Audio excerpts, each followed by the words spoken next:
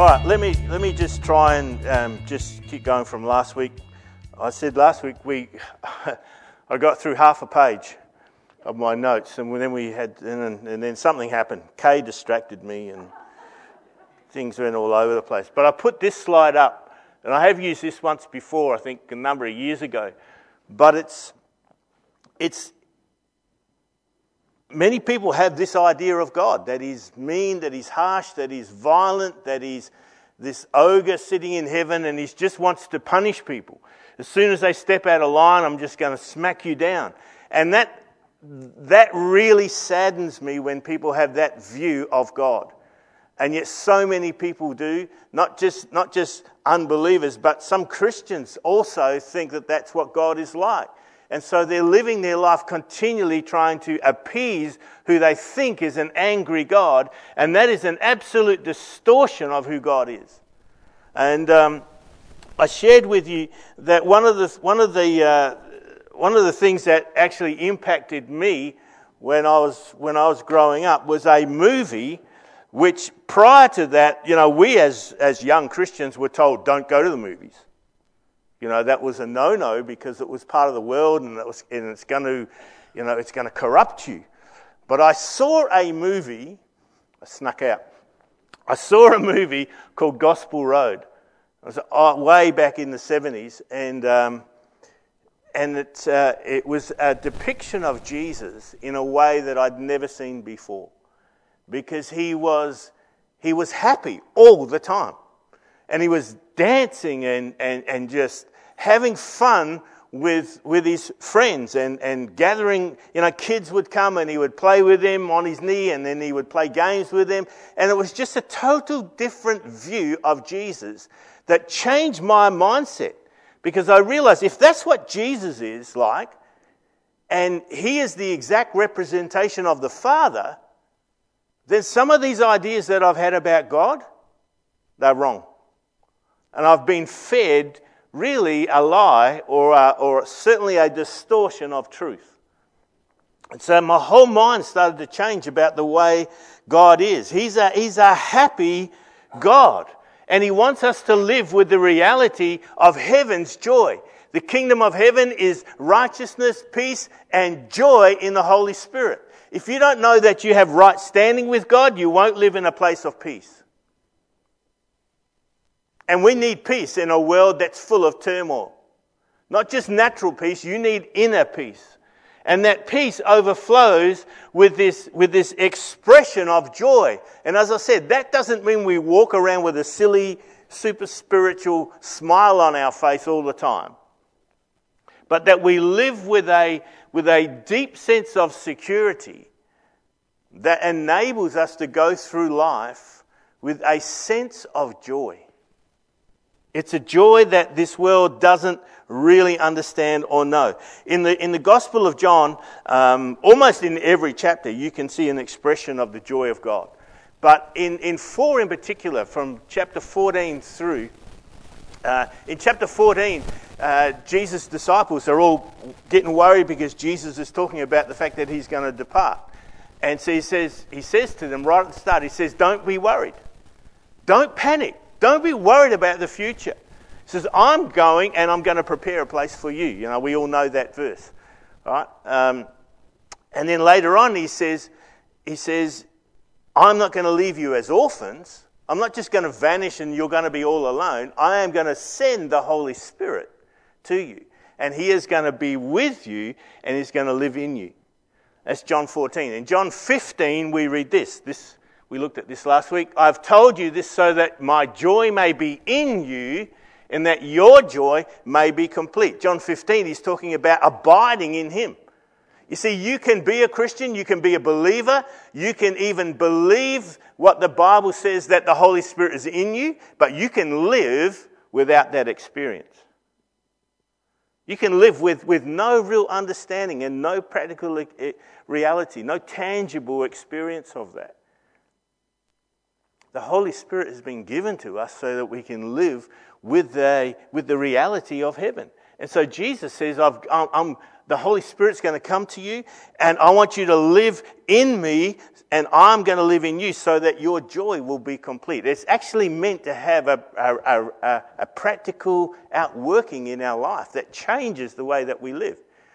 And then in John 16, he says that the Holy Spirit is going to take from what is mine and he's going to make it experientially known to you. It's in John 16.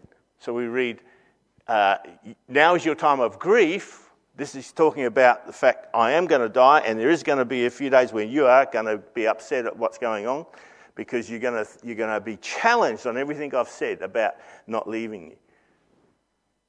But I will see you again, and you will rejoice, and no one will take away your joy. Ask and you will receive, and your joy will be complete.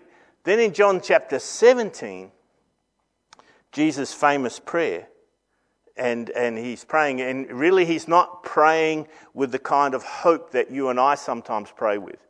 You know, we sometimes we pray like we buy a lottery ticket. You know, you buy a lottery ticket and you hope that you might win. Jesus doesn't pray with that kind of hope. He prays with an understanding that his prayers are fulfilled. And so Jesus is prophesying when he's praying. He's actually making a declaration of what's going to happen. And so in John 17, he says this, I'm coming to you now, but I say these things while I'm still in the world, so that they may have the full measure of my joy within them. That was Jesus' prayer for you and I.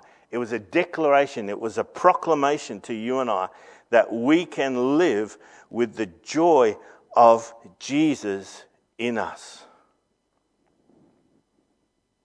Jesus, who for the joy set before him endured the cross. Hebrews 12 says. What was the joy set before Jesus?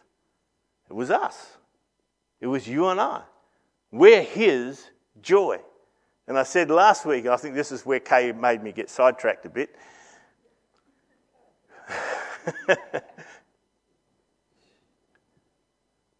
To live every day of your life with an understanding that you bring joy to God will change the way you live.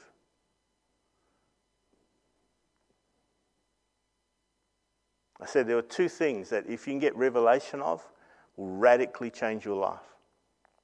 One is the reality that as a believer, Christ lives in you. Christ in us, the hope of glory.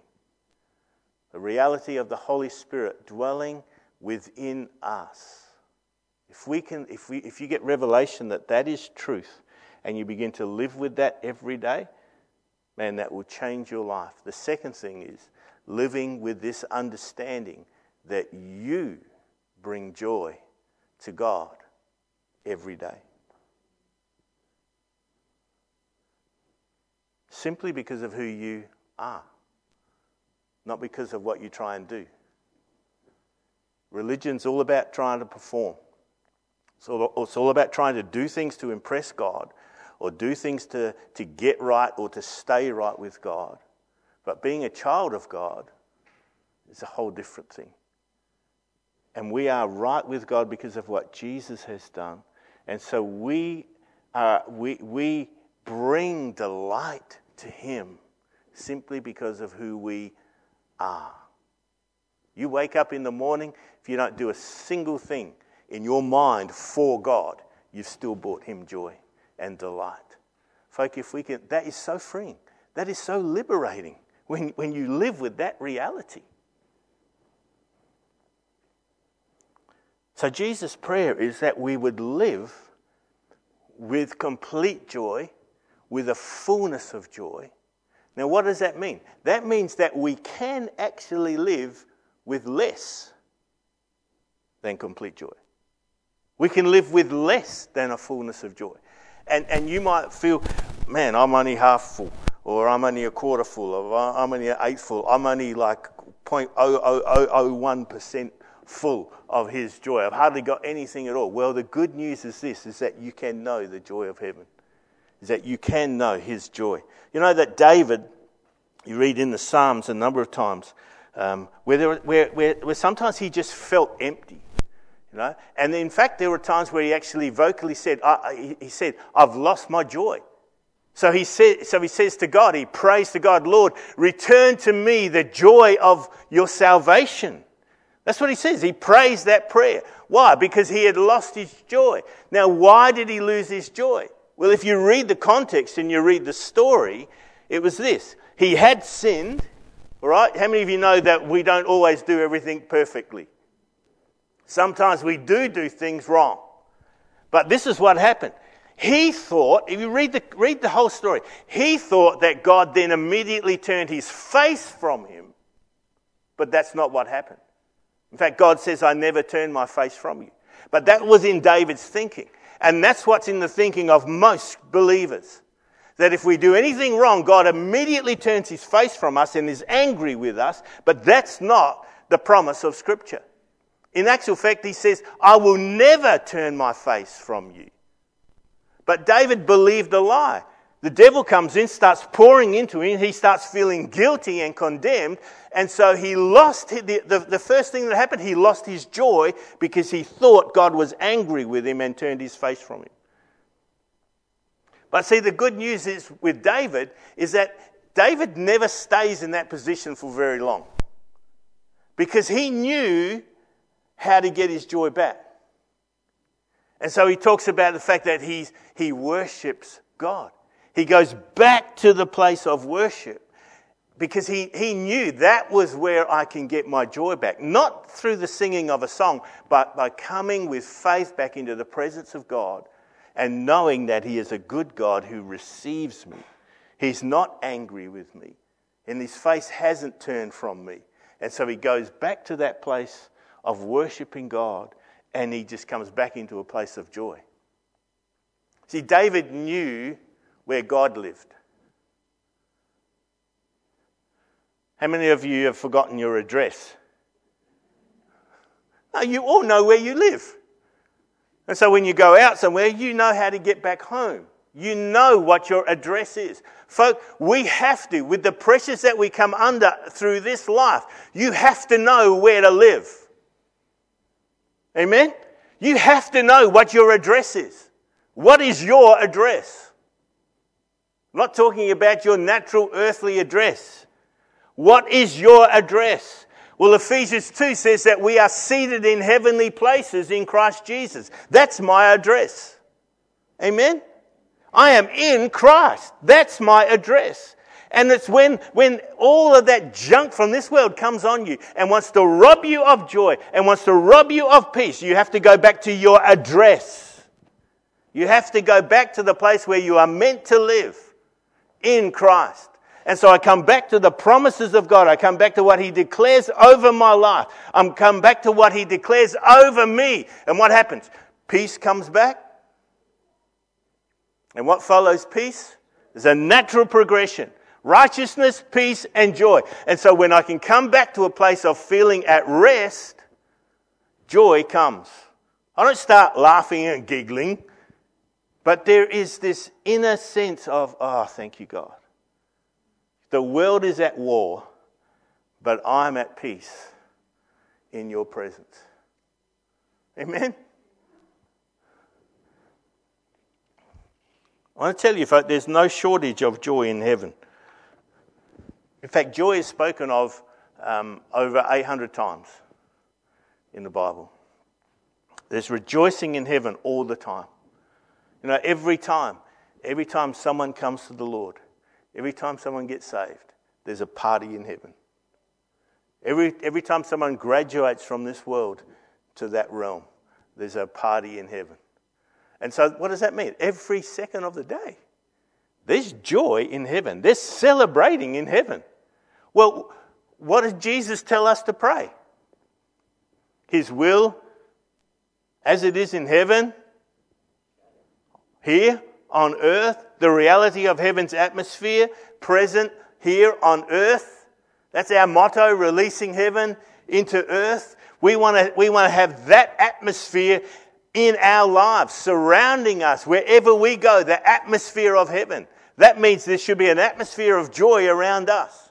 Let me tell you, folk, there's a lot of stuff that goes on every day that can rob you of joy.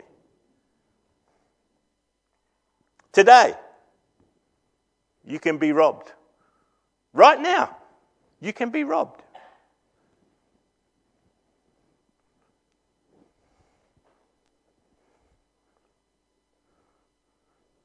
There's a whole lot of stuff that can go on around us that can rob us of living in that place of peace and living in that place of joy. Whenever we lose focus, you can lose your peace and you can lose your joy. The Gospels have got a whole lot of stories where 1 minute people were happy, the next minute, man, they're angry. And many of those times it's because they allowed themselves to get offended by certain things. Now the Pharisees were continually getting offended because the people that they were trying to police weren't obeying the law in the way that they wanted them to. And they were continually getting offended. They continually got offended with Jesus. They were always angry at him. Were they living in a place of peace and joy? Absolutely not, because they allowed themselves to continually get offended. If we allow ourselves to get offended at things, folk, let me tell you, you're going to lose your joy. Amen? We believe in grace. Amen? The grace of God. You're saved by grace. It's the unmerited favour of God being poured out upon you every day. The word grace is the word chara. Or, not chara, it's charis, isn't it? The word for joy is the word chara. It comes from grace. So if you want real joy, you have to be living in a place of God's grace. That's why it's such an important thing. That's why it's so foundational for our lives, to be living out of the grace of God so that we can live with his joy. Amen? Jeremiah 29 says, I know the plans I have for you. Plans to do you harm. Plans to give you a hard time. Plans to make you unhappy and angry. That's not what it says, is it? What does it say? Plans to prosper you. Plans for your good. Plans for your future. Amen? That's the promise of God's word. God's not a mean old grumpy God sitting in heaven. He's happy. He laughs. He sings over you and I. He rejoices. He even dances over you. Oh no, God's this mean, harsh judge sitting on this throne. No, he's happy. We looked at the other day at just some of the dynamics of joy, just some of the expressions of joy. You know, a happy face, smiling, dancing, all of those kinds of things. Because joy looks like something. It looks and sounds like Jesus. It looks and sounds like heaven. Go to Acts chapter 8. Let's have a quick look at better look at something. Acts 8.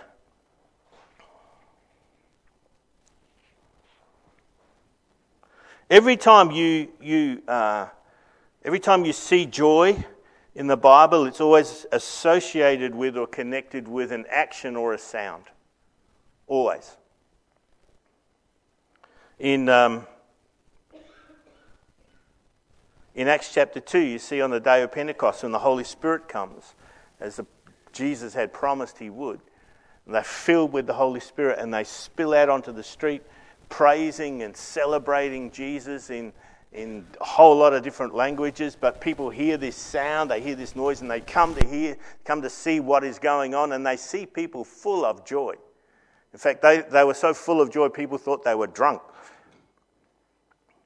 Look at this in Acts chapter 8, verse 5. It says, Philip went down to a city in Samaria and proclaimed the Christ there, which is just that fact by itself was a phenomenal thing, because if you were a Jew living in the area of Judea especially, you would never go to Samaria unless you absolutely had to. because they didn't like Samaritans. So he'd stay away from them. But he actually goes there and proclaims Jesus there. And when the crowds heard Philip and saw the miraculous signs he did, they all paid close attention to what he said. With shrieks, evil spirits came out of many, and many paralytics and cripples were healed. So there was great sadness. No, there was great joy in that city. Why do we go after the miraculous? Why do we go after signs and wonders? Well, one, because we want to see people set free from whatever, physical disease they've got. We want to see them emotionally set free. But we want to see heaven's joy released into our situation. And it's not about trying to get a notch on your belt to say, hey, there's another miracle. No, it's to see heaven invade someone's life so that their lives radically change. Amen? People could hear something. They saw something that caused them to be filled with joy. In Acts 13, Paul and Barnabas, they've been traveling, they've been preaching Jesus, they've been seeing people set free and healed and saved, planting churches, and they get to a place called Pisidian Antioch. And they're having an impact in that city. And some people are getting very excited about what's happening. And they heard Paul preaching and they think, man, we've got to hear more of this guy. And so they invite Paul to stay there for another few weeks and to keep preaching. And so they gather together the next Sunday, or the next Sabbath on the Saturday, to get together to listen to Paul again. And so you've got a group of people who are excited. They're actually eager to hear what Paul's going to say. They want to get together and worship God. But then you've got a whole bunch of other people who are actually now starting to get angry because Paul's challenging all of their religious ideas. And so they get together, all of those who want to hear Paul, but now they get invaded by these protesters. Right? And so they come and they start screaming at Paul and they're angry. And so they incite this violent uprising against Paul. And they actually end up driving Paul and some of his disciples out of town. It's a real mess. I mean, we don't have to put up with that kind of stuff too often. It's not. We've had a few occasions years back where we had a bunch of people who will remain nameless who attacked us quite vehemently. But it doesn't happen on a regular basis. But that's what was happening to Paul. And it says here in Acts 13, it says, they stirred up persecution against Paul and Barnabas and expelled them from their region. So they shook the dust from their feet in protest against them and went to Iconium. And the disciples were filled with joy and with the Holy Spirit. Imagine that. You get run out of town, but you're filled with joy. I don't think the joy was, hey, we're getting out of here. No, they were filled with the joy of the Holy Spirit. How many of you have been persecuted? Not by your wife or husband. Sometimes people don't like what you say. Sometimes people get to a point where they just don't like you.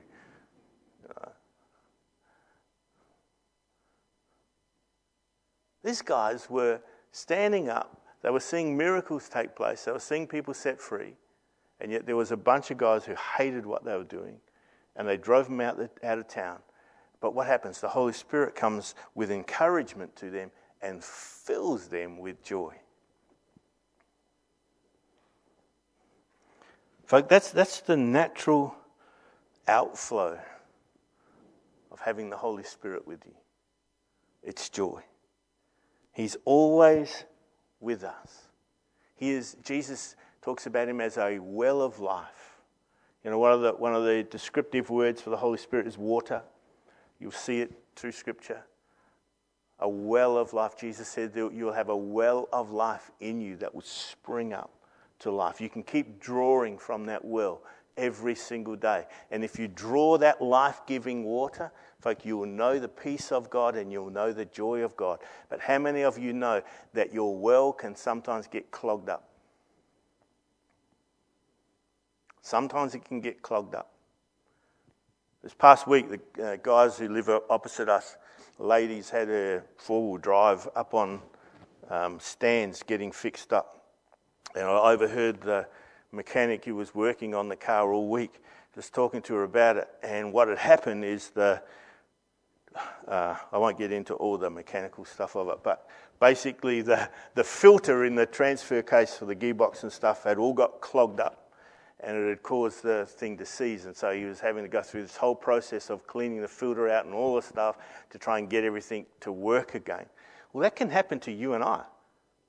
Sometimes our system can get so graunched up and so clogged up with the junk from this world. You know, Jesus tells a whole parable about that. Good seed gets sowed. There's good stuff that can release life into your life, that can encourage you, that can equip you, that can release the joy of heaven to you. And yet sometimes it gets strangled by the weeds, by the junk from this world, and it can rob you of joy.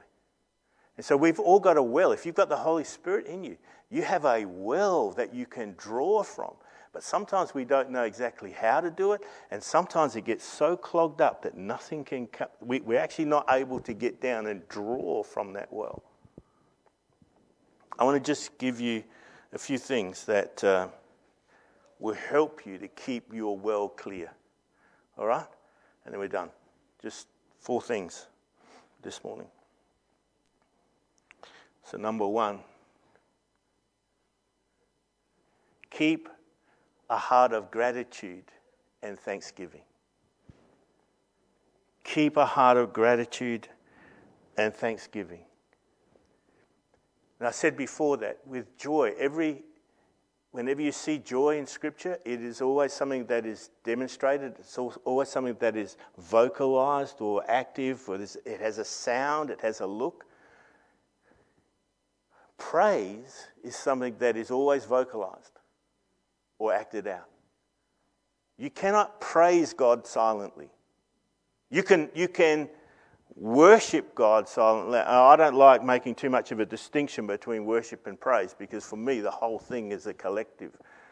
But you can have moments where you can worship God silently, but you can never praise God silently. You can never actually give God thanks silently. It is something that must always be vocalized or acted out. We act out a life of thanksgiving by what we do for God, not to earn anything from Him, just as an expression of gratitude. Amen?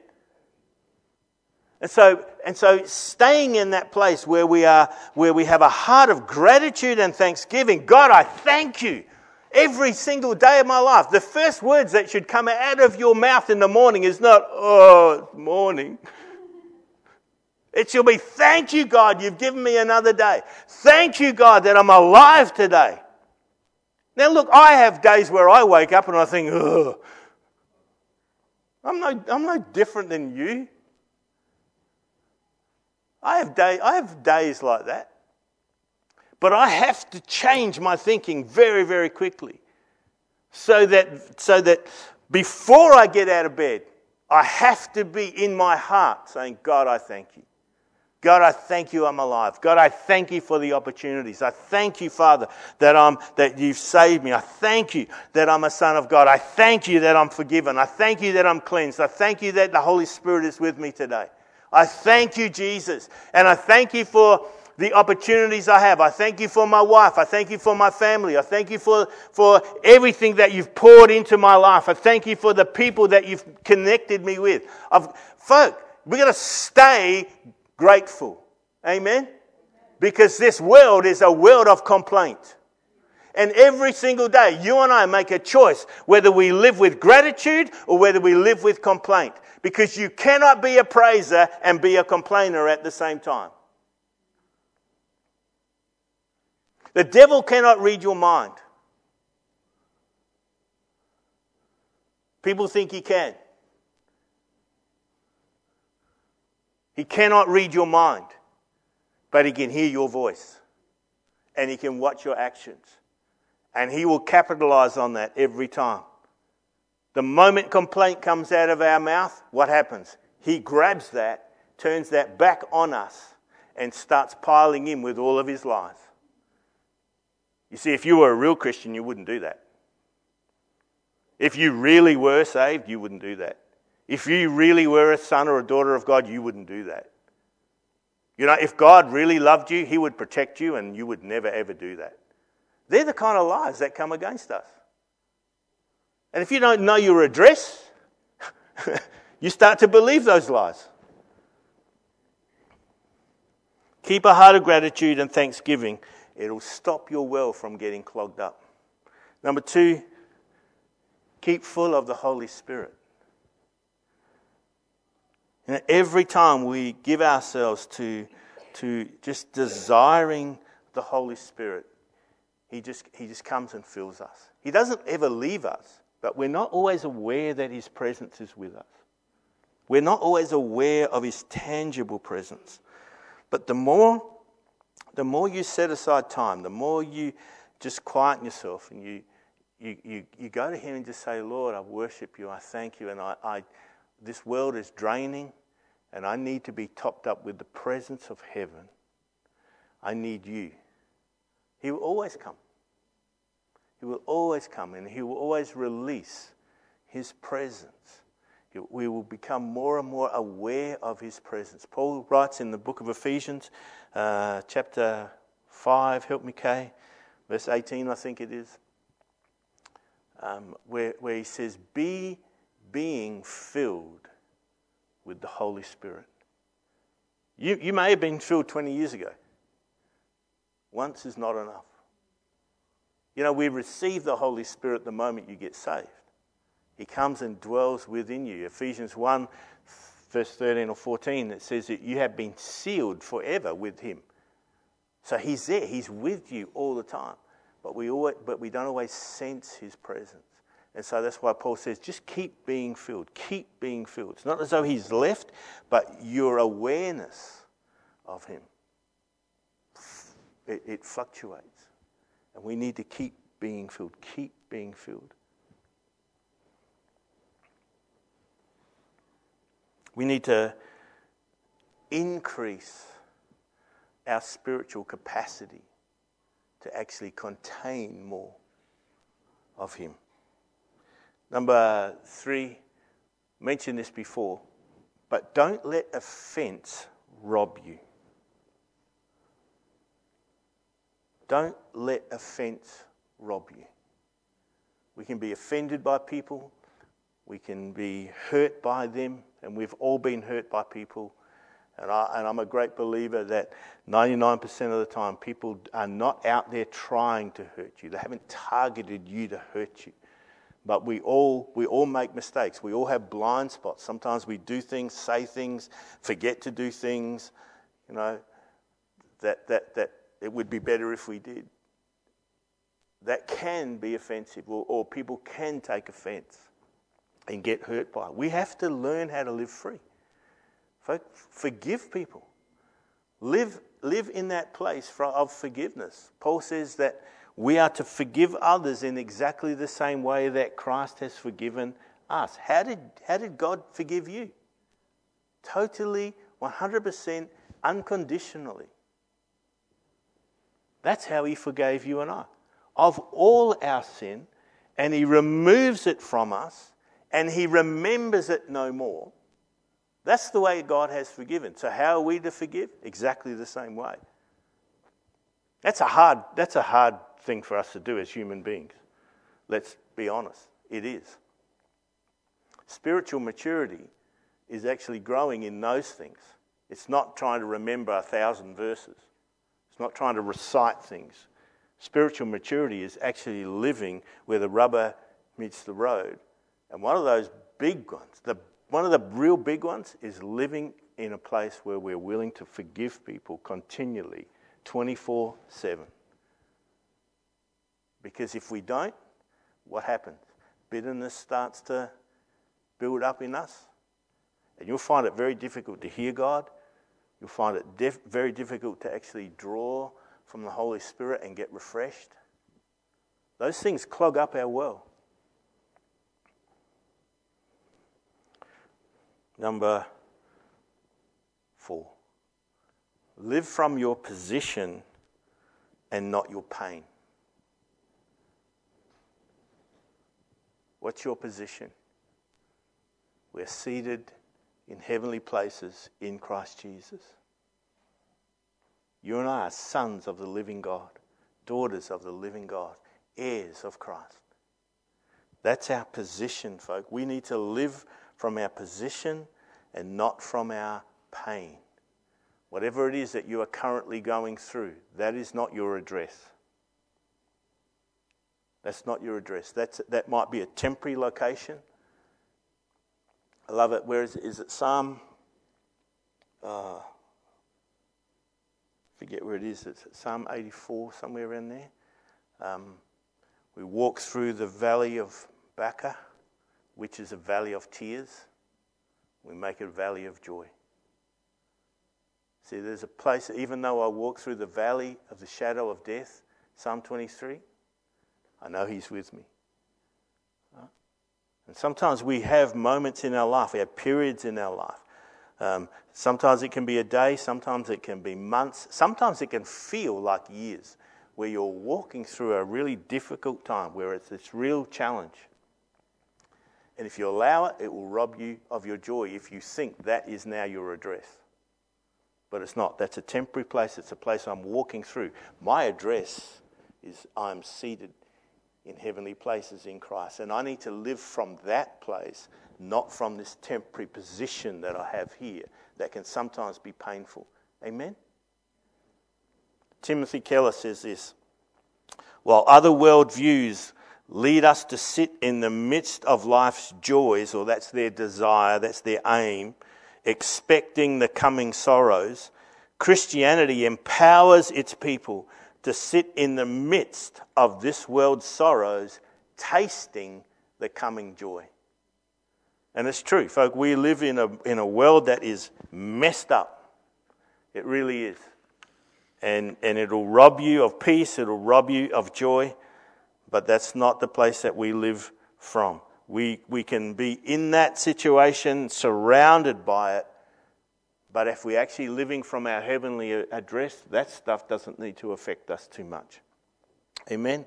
We looked a few weeks ago, Isaiah 61, we don't have time to read it, but it says, for the Spirit of the Lord is on me. Right, He has anointed me to preach good news to the poor.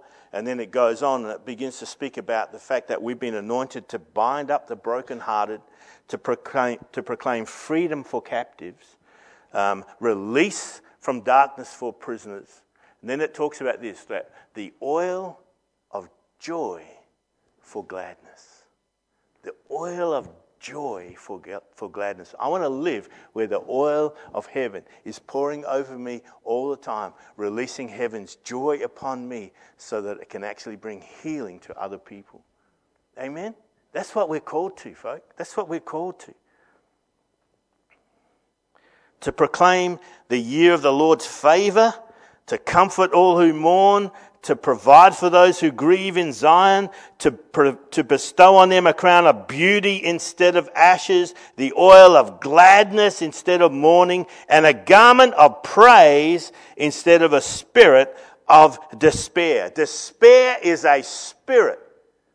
It's not the feeling.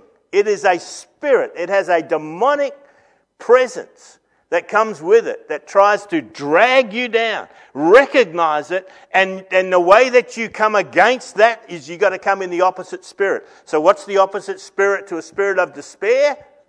It's a spirit of joy. It's a spirit of praise. A garment of praise, the oil of joy for gladness. Enter His gates with thanksgiving and into His courts with praise. Paul, in a prison, getting beaten, is chained, and yet he rejoices.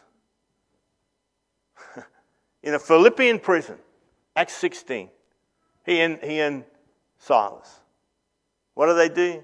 No, we're just going to praise God no matter what. We're going to give him thanks because we're living in a place of rest and peace, and it's overflowing his joy. And so we're going to glorify him and praise him. And you know the story. Earthquake comes, bang, chains get broken off. Jailer and his whole family get saved. A church gets planted as a result of two guys who refused to be offended by the situation, refused to be offended by the people who were against them, attacking them, imprisoning them, and they just kept a heart of praise. They wouldn't allow things to get in and clog up their reservoir, their well. And they begin to resource themselves out of that, begin to praise God, and the whole situation changes. Paul says to the Galatian church, he says, who has stolen your joy? Why did they lose their joy?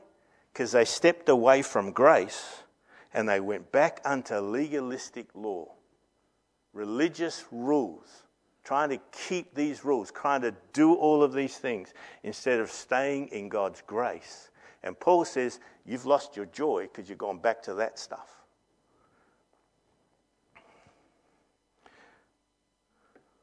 Zechariah 9, verse 9 says, rejoice greatly, people of Zion, shout in triumph. Your king is coming, righteous and victorious.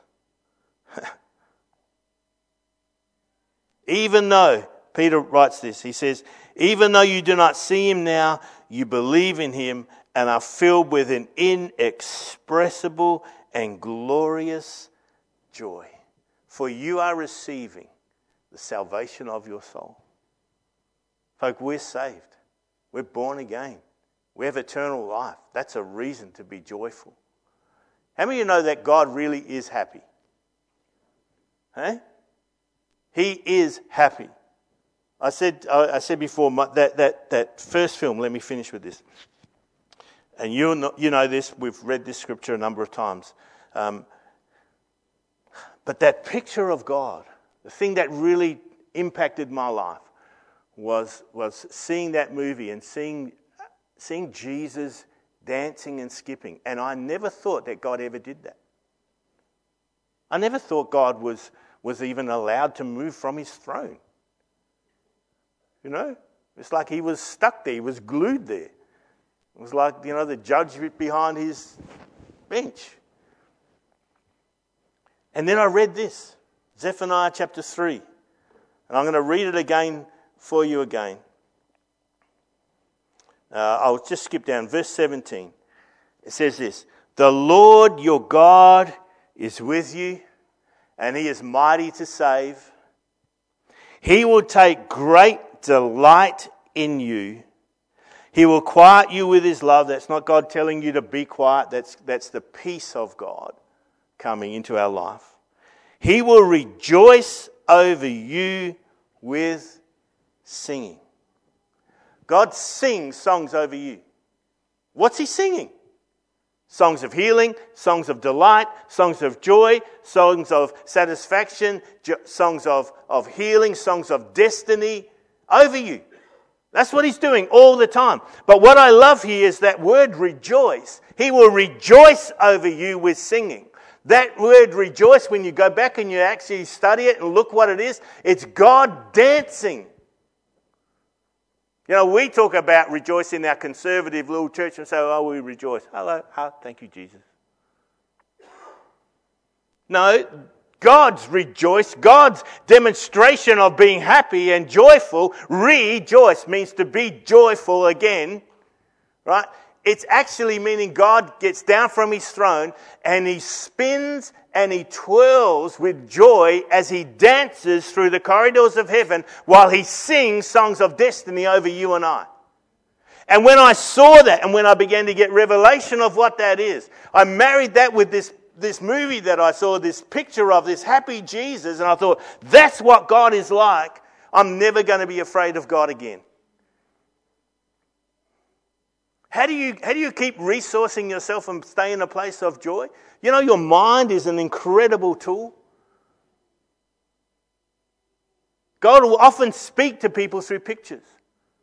And if you could hold those pictures, those images in your mind and use your imagination a bit. For God has given that to us as a tool, and you marry that with the truth of Scripture, Whenever you feel down, whenever the devil comes against you, whenever something happens where you can be offended, I always turn back to that picture. What's God like?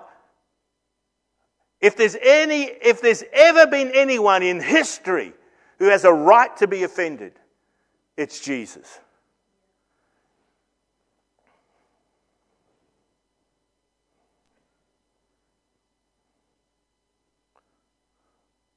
You bring God joy. You bring Jesus joy. But you know what? Jesus chooses that. Don't ever forget that.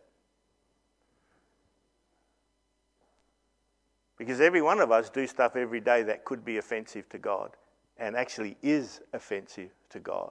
But He chooses. It's incredible. He chooses to say, I push that to one side. I'm not going to be offended by that. I'm going to just keep taking delight in you. God chooses to do that. Jesus chose not to be offended by what was happening against him. And you and I have that same choice. And so whenever there's opportunity for me to be offended, I just go back, God, what do you do? Because I know I do stuff that offends you every day. But what do you do? No, you choose. You choose to see me differently. I have to choose to see people differently. I choose to see those situations differently. And I take that and I draw from that to get refreshed and to stay in a place of peace so that I can live with joy. Amen? I hope that's helpful to you, because there's some practical things we actually have to apply to our life. It's not all super spiritual theory. There's some stuff we actually have to do. And we make choices every single day. I want to live in that place of joy. Amen?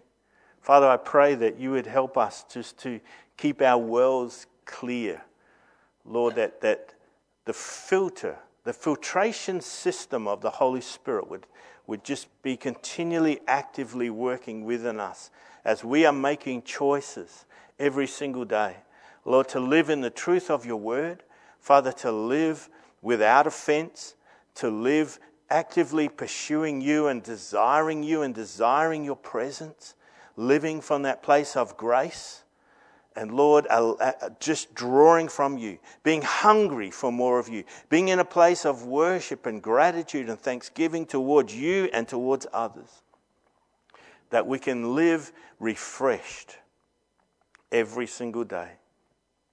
And so, Father, even this morning, I pray, Holy Spirit, that where people have been weighed down with concerns and with things that have caused them to be angry and maybe even get bitter, Lord, that this morning all of those things will just be released and let go. That Holy Spirit, you would just come with a wave of your peace and just flow right into people's lives this morning. Father, where there's things that have caused blockages, that you would unblock them, that you would release them. We just declare freedom this morning in the name of Jesus, into everybody's spirit, into everybody's emotions, in the name of Jesus, that where the devil has got in and got a foothold in and has brought lies that have stopped the flow of your spirit into our lives and through us, that this morning all of those things would be just lifted and broken off of people's lives in the name of Jesus. That we can live in the freedom and the liberty of knowing you, being transformed from one degree of glory to another as we behold more of your beauty, more of who you are. And so we worship you this morning, Jesus. We honor you. We thank you for your presence with us. In Jesus' name. Amen.